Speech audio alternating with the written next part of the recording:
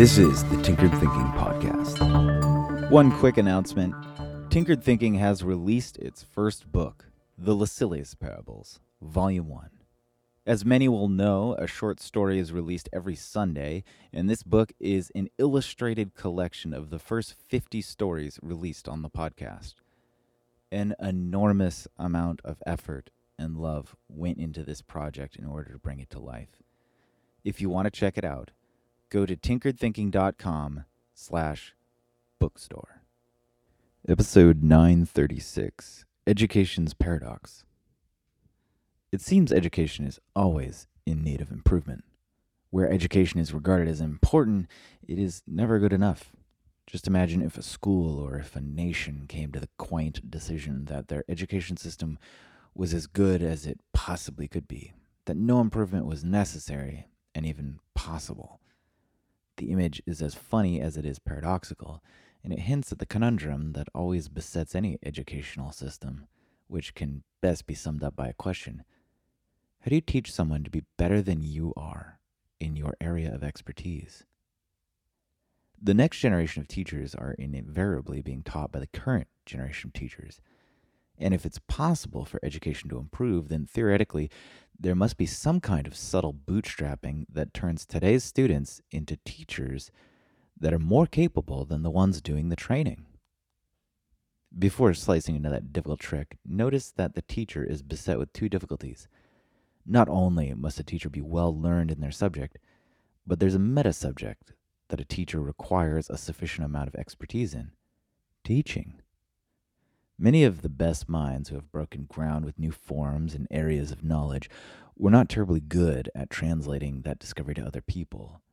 There is a kind of intermediate variety of educator who functions like a translator, understanding the obscure discovery and translating it into a form that is more readily understood by other people.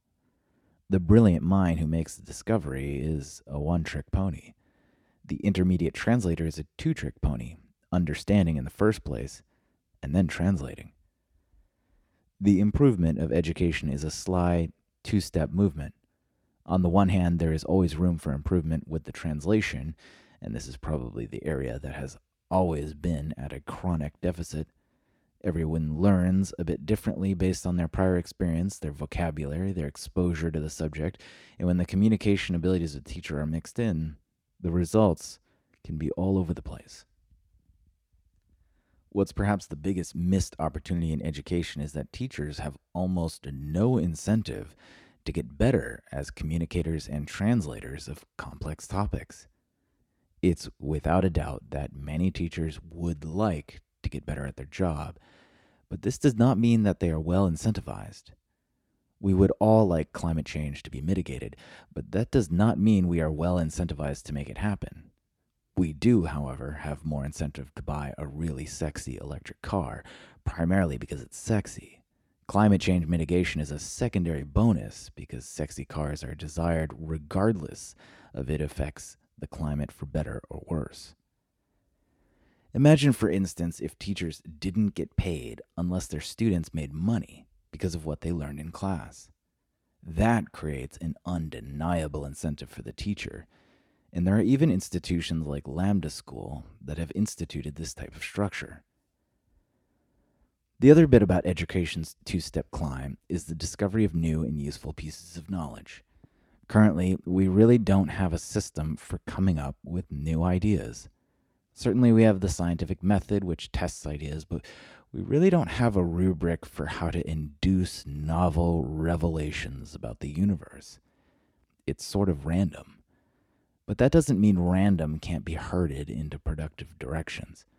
If, for example, the first step of education went through substantial improvements, then we'd simply have a greater number of capable thinking students, which raises the number of possible chances for new realizations based on the apex of current understanding.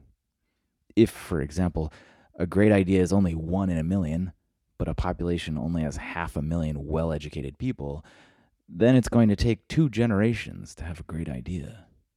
If, however, a population raises its educational efforts by an order of magnitude and produces 5 million well-educated people, then they are likely to get 5 great ideas in a single generation. Any network effect between these ideas further magnifies the effect of the original effort to improve the education of more people.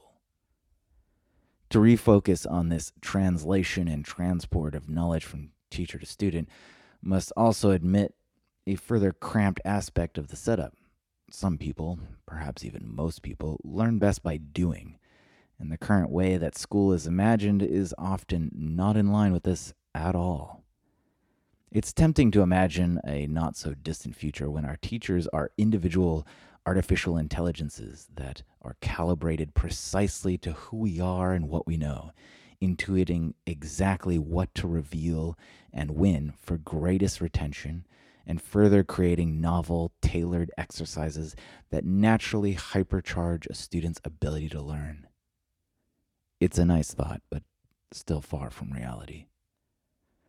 In the meantime, the next best thing is to attempt to become that artificial intelligent teacher for oneself.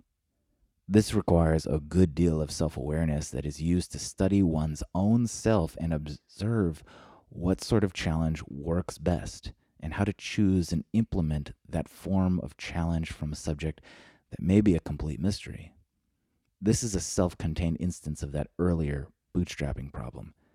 How do you pick the correct sort of challenge from a subject you know nothing about? The trick here isn't to pick perfectly, but to have the mindfulness to pivot to a smaller or larger chunk of the subject, depending on how difficult or easy that random stab at the topic turns out to be.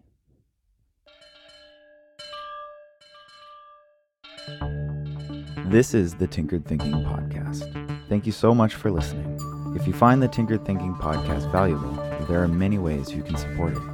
You can review it on iTunes, you can share it on social media with your friends, you can blog about it or discuss it on your own podcast, or you can support it directly, and you can do this on the support page at tinkeredthinking.com. Both one-time support and monthly subscription support options are available. Thank you for your support of the show. It's listeners like you that make all of this possible. Any feedback or questions are always welcome, so feel free to reach out. And until tomorrow, remember to be careful about the context.